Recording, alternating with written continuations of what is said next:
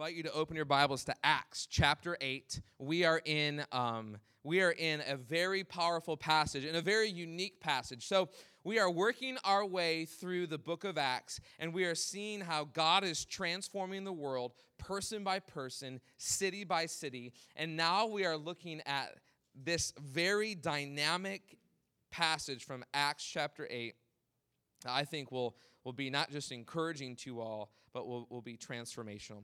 Let's pray here, and then we'll jump into our time together. Father, we need you this morning. God, you are such a faithful and good and loving God.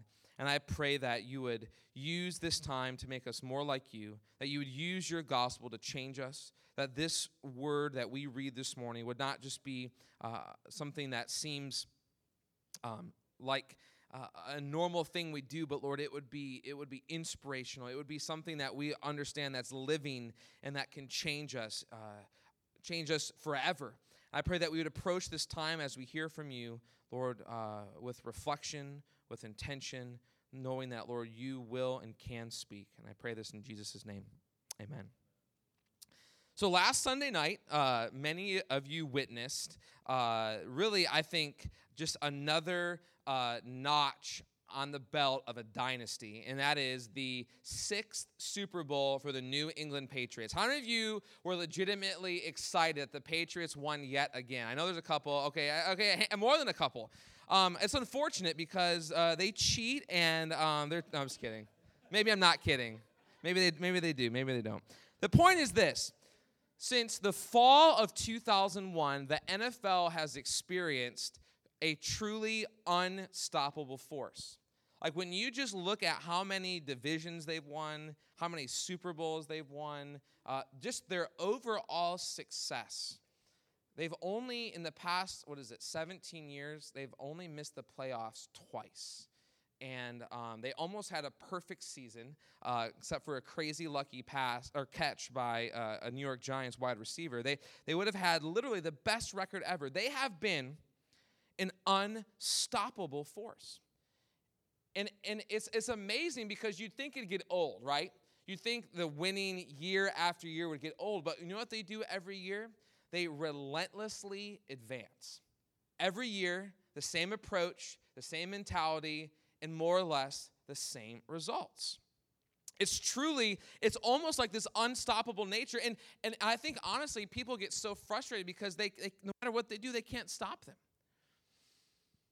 Now, I hate to break this to you, but Tom Brady is 41. Bill Belichick is getting up there. And there will be a point, I'm sorry to say this, Todd, where the New England Patriots will no longer be the unstoppable force that they are today. That's why I love you, Dana. Amen. Now, here's what's crazy. Whether it's in football or in any other story, sport, you name it, there's no matter how high the rise of that leader or that team may be, there's seemingly always, a fall, which once looked as unstoppable is now ordinary. What we find in Scripture and in the book of Acts is that God advances his gospel. And this gospel is truly, truly unstoppable. There is nothing that can stop God's unstoppable gospel. And here in Acts chapter 8, we see 3 different ways that God advances his gospel. And as God advances his gospel, to no surprise, where people live and where people work and where people play are changed.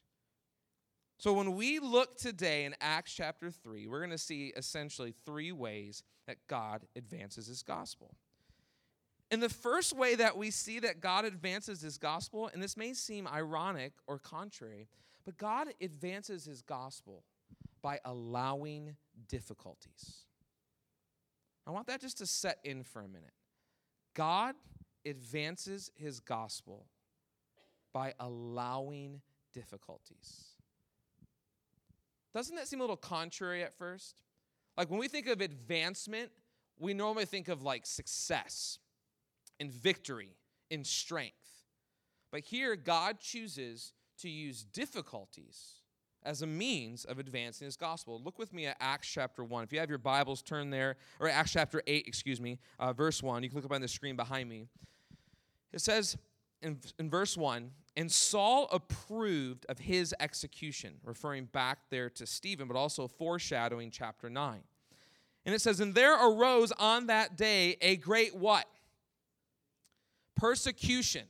Now, persecution is a word that we're probably familiar with, but I would probably dare say we've never truly experienced, especially like these people here do. But they experience persecution, which is a direct attack, physically speaking, at their love and commitment to Jesus Christ. So they experienced a great persecution against the church in Jerusalem, and they were all, say this word with me, scattered. It's kind of a funky word, isn't it? They were all scattered throughout the regions of Judea and Samaria except the apostles. Devout men buried Stephen and made great lamentation over him. But Saul was ravaging the church, and entering house after house, he dragged off men and women and committed them to prison. So as you read those 3 verses, just in seeing the scene there, would you assume that the gospel is advancing? Or let me ask you this. Would you assume that's a setting where the gospel could advance? No, we would think just the opposite, right? I mean, you got this dude named Saul. Think about this. What is he doing? He's entering house after house. He dragged off men and women and committed them to prison. Can you imagine what fear there would be in the church if there was this dude who was roaming your neighborhood, coming to your door and taking you or your spouse off to jail because of your love for Jesus? It would probably change the way you think about life, right? It would probably change the way you think about Christianity. And this persecution was so strong in Jerusalem, what even happened to the church? It does what? It scatters. Now, I think of scattering. This may draw up a creepy illustration for you, but I think of like roaches. You know, like when you go into your garage, or maybe not my garage, but go into someone else's garage, and you turn on the light, and what happens? Like, you know, those little suckers, they just like, oh, they're nasty. And they scatter. And when you think of scattering, like, you don't think of intentionality. You don't think of like purpose. Like you would have thought, maybe I would have thought, like after how this story has gone so far, that if the disciples were to fulfill this command by Jesus to go into all the world and preach the gospel, there would be like this big meeting where like everyone's like, all right, here we go. We're going to go out in these teams. We're going to go and advance, the gospel for the sake of and glory of God. But look what God does here. He allows persecution, and look what this persecution starts to do. This persecution begins to fulfill his purposes. So God advances his gospels by allowing difficulties because these difficulties fulfill his purpose. Notice that beginning on the day of Stephen's death, this persecution arises. However, what seems to be maybe one of the darkest moments of the church in Jerusalem turns out to be exactly how God planned for his gospel to go. Because do you remember back, it's been a couple months now, to Acts chapter 1, when Jesus commissions his disciples. He gives them this plan to go into all the world, but he says, beginning in Jerusalem, and in Judea, and in Samaria, and unto the uttermost parts of the earth, I want you to take this message. So far, where has this message gone before this moment? Where has it gone?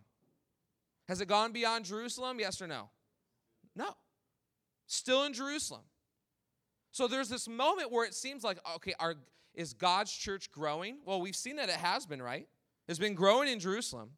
But now there's this moment of, okay, God is going to fulfill his purposes. It's his story. It's his kingdom. It's his glory. He's going to advance his gospel, and he allows difficulties to do that. They're going to fulfill his purpose, but they're also going to fuel our obedience. Look at verse 4.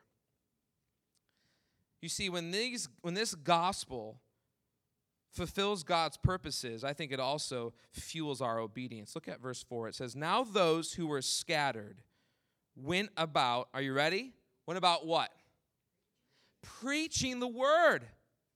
So God uses what could have been a horrific moment. Remember Stephen's death? It was terrible. And all these people are watching it, and there's this dude named Saul who's coming in, taking people off the jail. God uses that persecution to scatter his church, but when that church is scattered, it doesn't stop their obedience. And God uses this dark moment in the life of the church to take men and women and to take them into Judea, into Samaria, so that they can begin to fulfill the plan of God.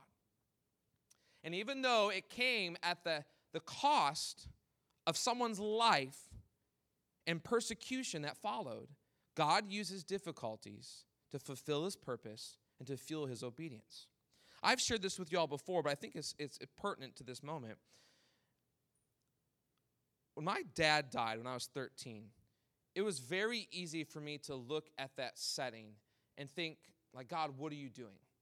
Like, why would you allow this difficulty in my life? And whether it's been the death of someone, the loss of a job, or some difficulty you've experienced, when we experience difficulties, usually our first thought is to question, like, God, what are you doing? Like, how could you allow this, right? That's a fair assessment, right? But we have to understand when God allows difficulties, he has a purpose. Matter of fact, he's fulfilling his purposes to fuel our obedience. And so now looking back, now 20 odd years later at the death of my dad, I don't look back at that anymore and say, God, how could you? Man, I look back at that and say, God, thank you. Because God used that dark, difficult moment to change my life. And consequently, through changing my life, he's allowed me to share that story with others. And God could be using a difficult moment in your life right now to fuel your obedience. He could be using a difficulty right now in your life, vocationally, relationally, in the home, out of the home, wherever it may be, to fulfill his purposes to fuel your obedience. So I find it ironic that God uses difficulty to advance his gospel. But he doesn't just use difficulties to advance his gospel. We find, secondly, here this morning that God sends missionaries to advance his gospel. Now, this may seem like the most basic thing, like, yeah, no duh, God sends missionaries. But I want you to understand just for a moment what a missionary is. Like, literally, this word describes someone who has been sent on a mission. Now, I think for most of us, when we hear the word missionary, we think some Christian going to middle of nowhere, dealing with, like, foreign or natives, and something crazy happens. Like, I think we have, like, this dramatic or, like, even, like, cinematic view of what missionaries are. When you understand simply what a missionary is, it's someone who's been sent on a mission. And when you understand what God is doing here on a church in Book of Acts and with his church today, I've got news for all of us. We are all missionaries because we've all been sent by God on a mission to bear his glory, his good news, his gospel where we live and where we work and where we play. And that's why we can think differently about the world we live in, because God has sent us to this world on a purpose to bear his good news. He sends missionaries with the good news of Jesus to change the world around him. That's the theme of the book. That's the theme of the whole scripture. That's the theme of our life today. But specifically, we encounter Philip. And this story of Philip is such a cool one, and I want to work through this quickly because there's a lot of substance here. So if you're not awake, time to wake up, time to buckle your seatbelt. So we got to move through a significant portion here. Okay, so y'all ready to do this? All right, Stephen's life. This is a missionary, and God sends missionaries, and you shouldn't be surprised to share the gospel. But sharing the gospel isn't just how we may think it is. Because yes, it is in word. Look at what Stephen does here, starting in verse 5, Philip. Philip went down to the city of Samaria. Why is that significant, first of all? Why is the city of Samaria significant? Does anyone know? because this is God fulfilling his purposes. To Jerusalem, to Judea, to Samaria, this is God doing what God says he will do. And you know how God chooses to do his purposes? To use men and women like you and me. So he uses Philip here to go down to the city of Samaria and proclaim, literally preach to them who? Jesus Christ. And the crowds with one accord paid attention to what was being said by Philip when they heard him. So if we're going to be missionaries, people who are sent on a mission by God, it has to involve sharing the gospel. Now, I realize you may understand that, like, intellectually. I want you to think about this. If we call ourselves missionaries, if we understand that we are on a mission, but if we're not sharing the gospel with others, are we fulfilling God's purposes? Yes or no? No. So if we're going to say we're missionaries, this is what we're told to do, to share the gospel. And the simplest sharing of that gospel is telling others in word about Jesus. But notice the sharing of the gospel here isn't merely in word, it's also in action. Look at verse 6. And the crowds with one accord paid attention to what was being said by Philip when they heard him, and notice what it says there, and saw the signs that he did. Here are the signs that he did. For unclean spirits, crying out with a loud voice, came out of many who had them, and many who were paralyzed or lame were healed. And I love how verse 8 describes the context. And so there was much what in the city? There was joy. You know why there was joy? There was a missionary sharing the gospel in word and in action. Now, I want to pause here because you may think, well, how can I be a missionary like this? I can maybe speak the gospel in word, but I can't do miracles like this. Let me explain something to you that we've talked about the past couple weeks. The work of the Spirit accompanies the preaching of the gospel. And what we have here is the Spirit of God using Philip to essentially authenticate his message through signs and wonders. And do you remember what signs and wonders are, how we've reduced them to their simple form? Signs and wonders are actions that point people to God and show others what God is like. In this moment here, because if you think about it, Samaria literally has never heard the gospel. They've never heard in this way about Jesus. And so consequently, the Spirit of God is accompanying the gospel of God, and amazing things are happening. In our lives today, can we still share the gospel in word? Of course. Can we still share the gospel in action? Now, our actions may not look like Philip's, but can we point people to God by how we live? Can we show others what God looks like by the choices we make? 100%. So even though our story may look different than Philip's, we are still missionaries who've been sent with the gospel, not just in word, but in action. But I want you also to notice that the work of this missionary is not just to share the gospel, the good news about the death and resurrection of Jesus. It's also to speak the truth. Now, we're going to look at a very, very strange story here. It's a story in Acts 8 here about a guy named Simon. And this is a unique story with some unique circumstances. Like I said, stay with me here. So Philip is going to speak the truth, and in speaking the truth, he's speaking to those who oppose the gospel. Follow along with me as I read verses 9 through 13. It says, but there was a man named Simon who had previously practiced magic in the city and amazed the people of Samaria, saying that he himself was somebody great. So I want to just pause here for a moment.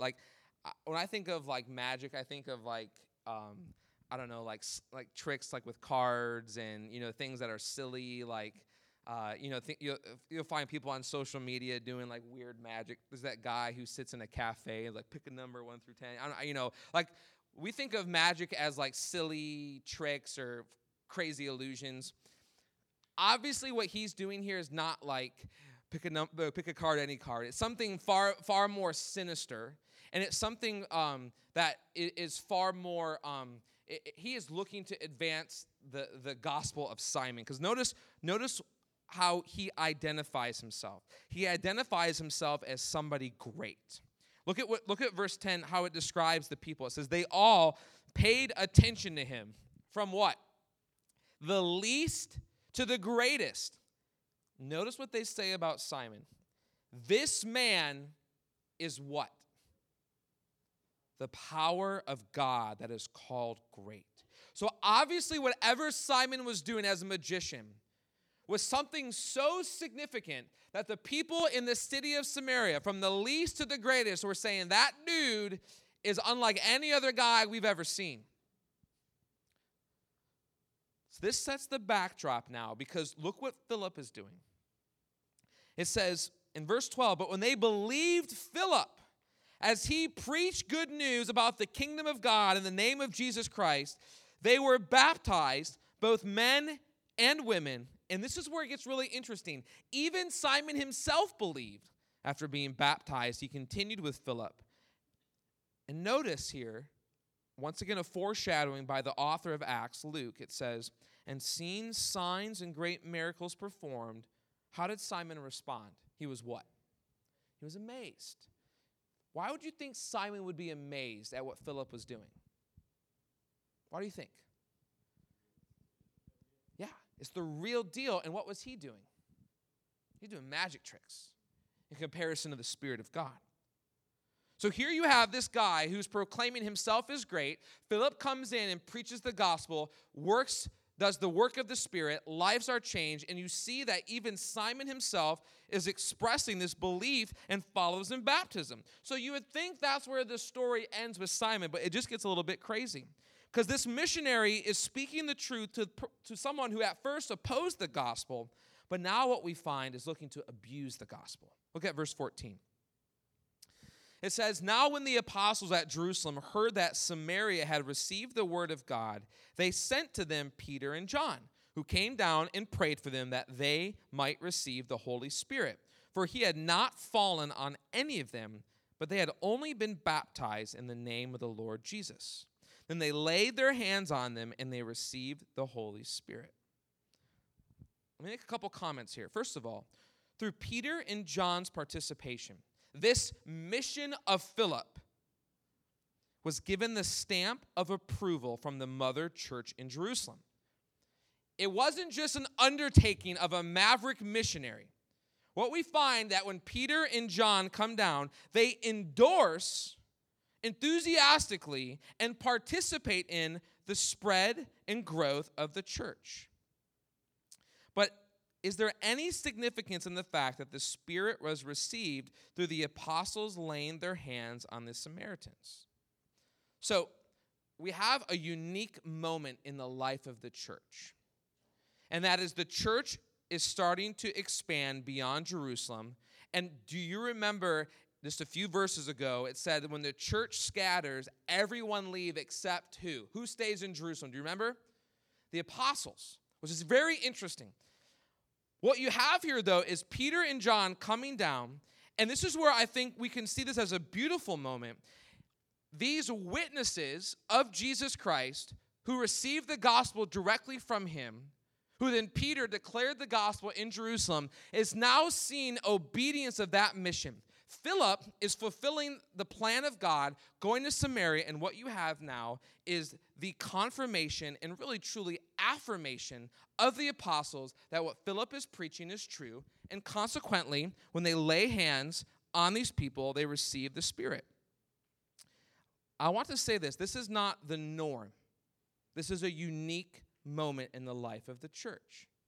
This is a unique moment because A, people are leaving Jerusalem finally, and B, the gospel is fulfilling the plan of God. And so consequently, C, when these men come down, they lay hands to give the gift of the Spirit.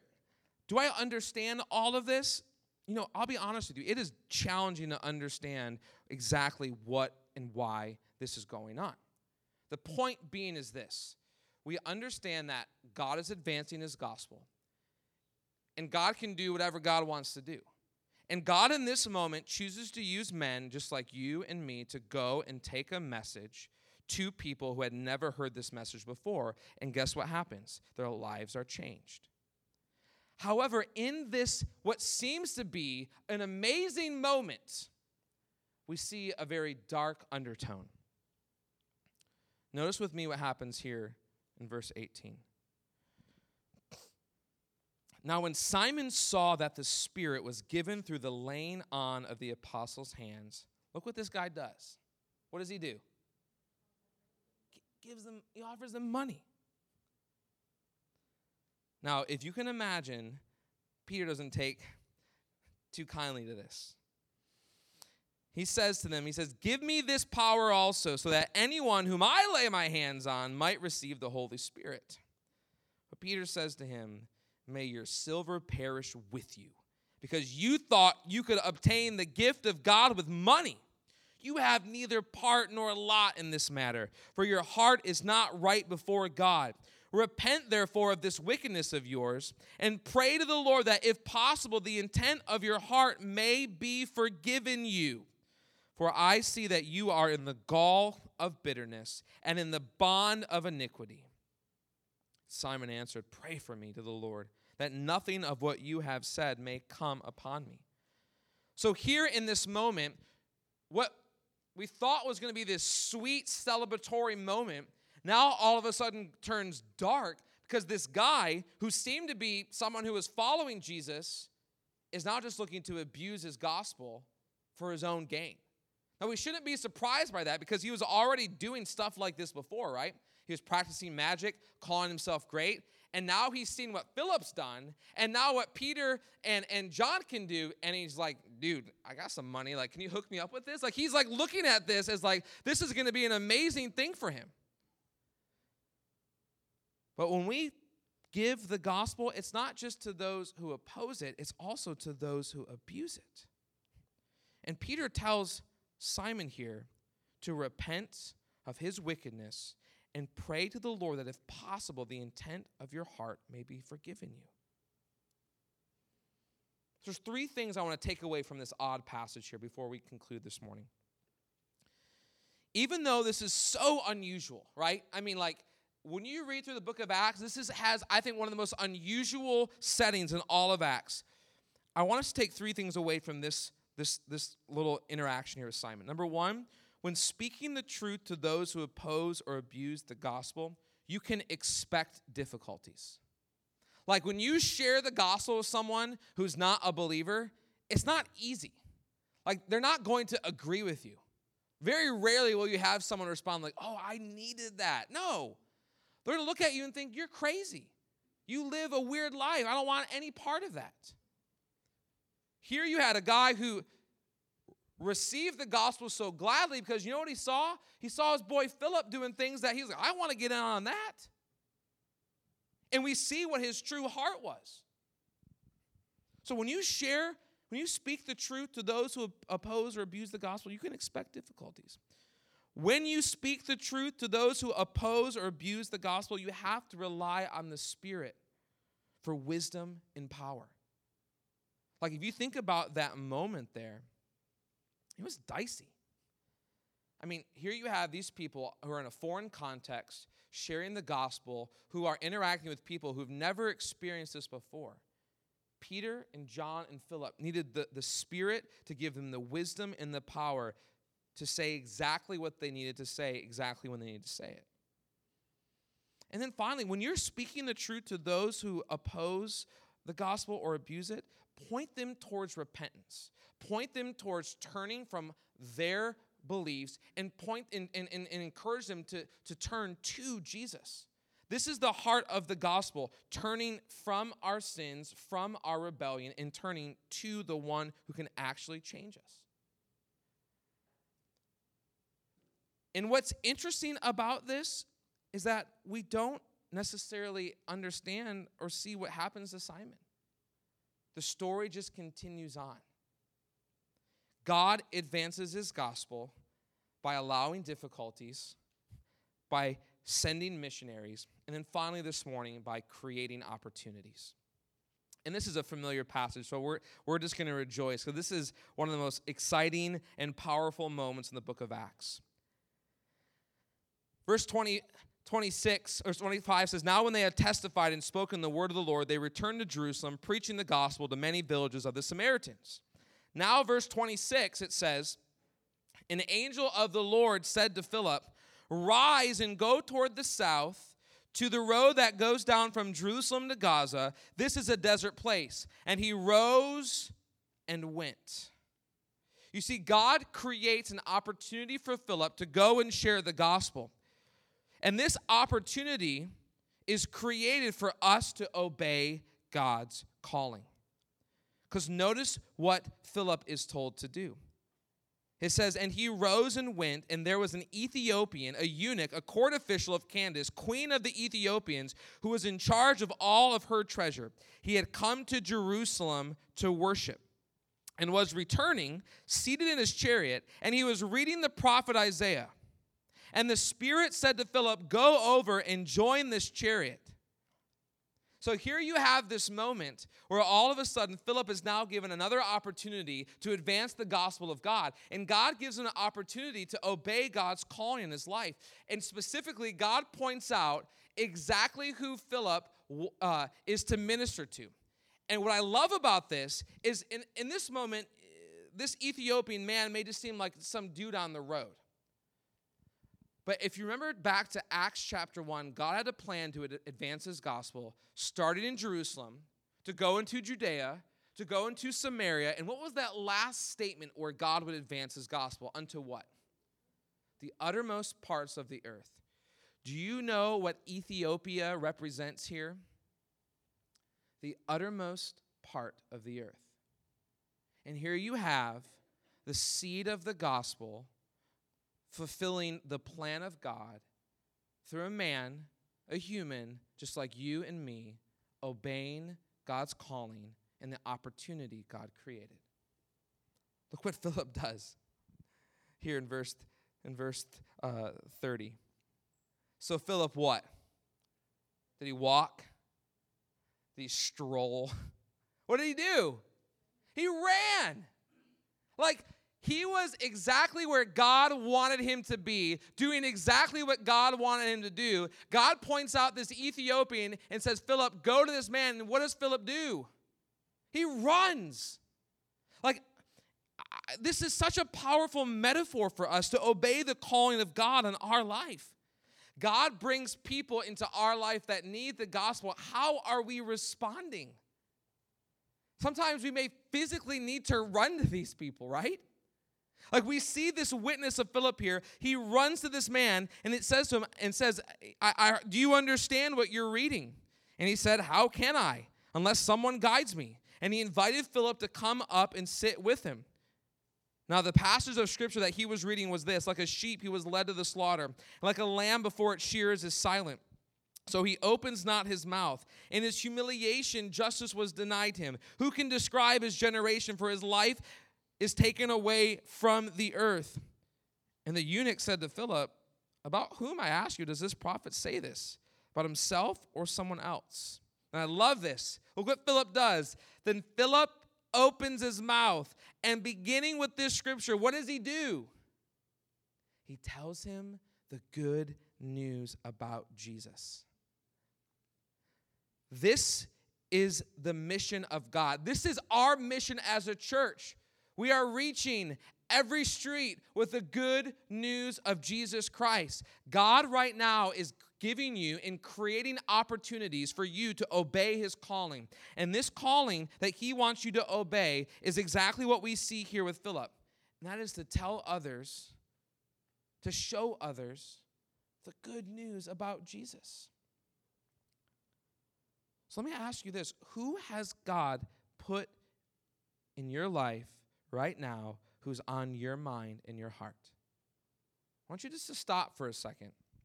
I want you to think, who has God put in your life that needs to hear the good news of Jesus Christ? Is it a neighbor? A classmate? A coworker? Like, I guarantee there's at least probably someone, right? At least one person right now that the Spirit could be bringing to your mind who's in your life, who needs to hear the good news of Jesus. And my question for myself included, as I've thought about this and prayed about this week, are we going to run to that opportunity? And just in case you were wondering, is it worth it to obey God's calling? Look at the blessing that Philip experiences here. It says, then Philip opened his mouth and beginning with scripture told him the good news of Jesus. And as they were going along the road, they came to some water. And the eunuch said, see, here is water. What prevents me from being baptized? And he commanded the chariot to stop, and both went down into the water, Philip and the eunuch, and he baptized him. And when they came up out of the water, the Spirit of the Lord carried Philip away, and the eunuch saw him no more. And how did the eunuch respond? He went on his way rejoicing. You know why he's rejoicing? Because his life has been changed by the unstoppable gospel of God. As we started, there's been a unique joy for Patriots fan over these past 20 years. Like, I'm sure I'm a Detroit Lions fan, so I don't know anything about Super Bowls. Like, I just know like I get to enjoy chips and dip every, that first Sunday in February. But there's got to be there has to be this almost like this swagger to having experienced 20 years of basically winning every year. And like you have these parades that roll through the city of Boston. You have these parties that take place, and for those of you that are New England fans, it's got to be good, right? I mean, that's a fair statement, right? It's got to be an enjoyable thing. It's got to be an enjoyable thing to see your team so successful. Come on, have a seat, guys. We're so glad you're here. To have a success year after year, year after year, year after year. We're all tired of it, but for those for those of you, I can't talk this morning. I think I'm tired. For those of you that are New England fans, it's got to be something special. I want you to think about this for a moment. We have from Scripture here a promise that God's gospel is unstoppable. And God advances his gospel, as we've seen this morning, in some pretty unique ways, right? He allows difficulties. He sends missionaries. He even creates what we would see here as very unique opportunities for his gospel to advance. And for us as Christians, there's never going to be a time when in this advancement of the gospel that God ever loses. There's never going to be a time where we as Christians lose hope because we lost our coach or we lost our best player. No. God's gospel will continue to advance person by person, city by city. And the story that we see here in Acts, we are living still in today. And the good news is God can use you just like he used Philip to change where he lived and where he worked and where he played to see the world around him transformed. So my question for you and for me is are we going to run into these opportunities that God has given us to tell others about the good news of Jesus?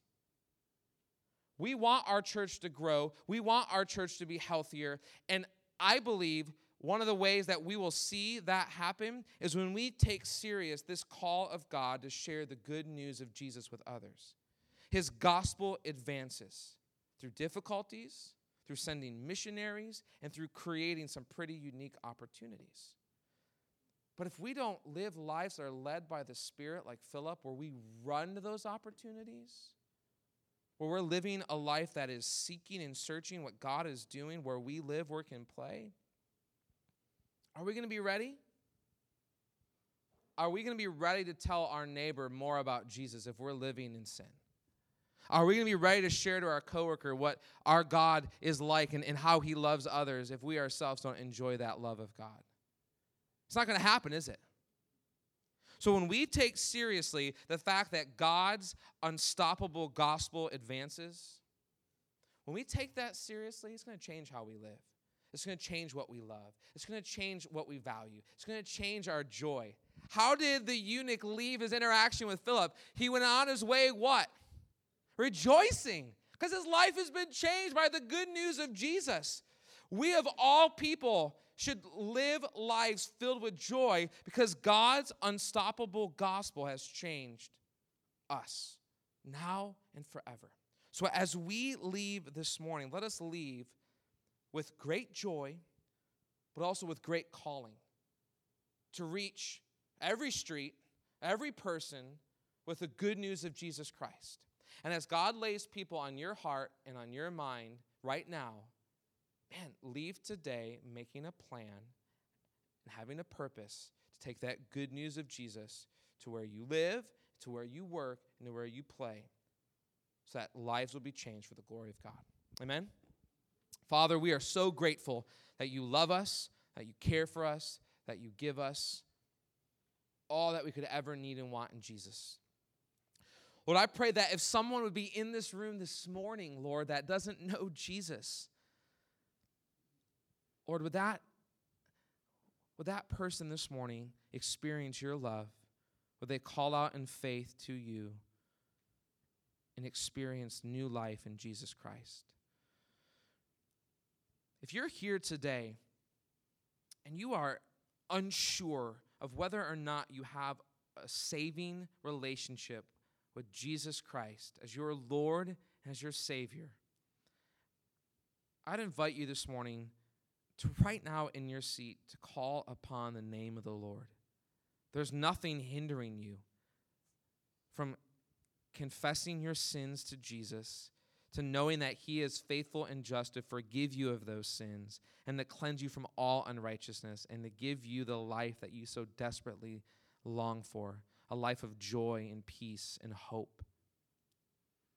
If you need to learn more, you have questions, I would invite you to find me once we conclude here, and I would love to answer any questions about the Bible, about Jesus.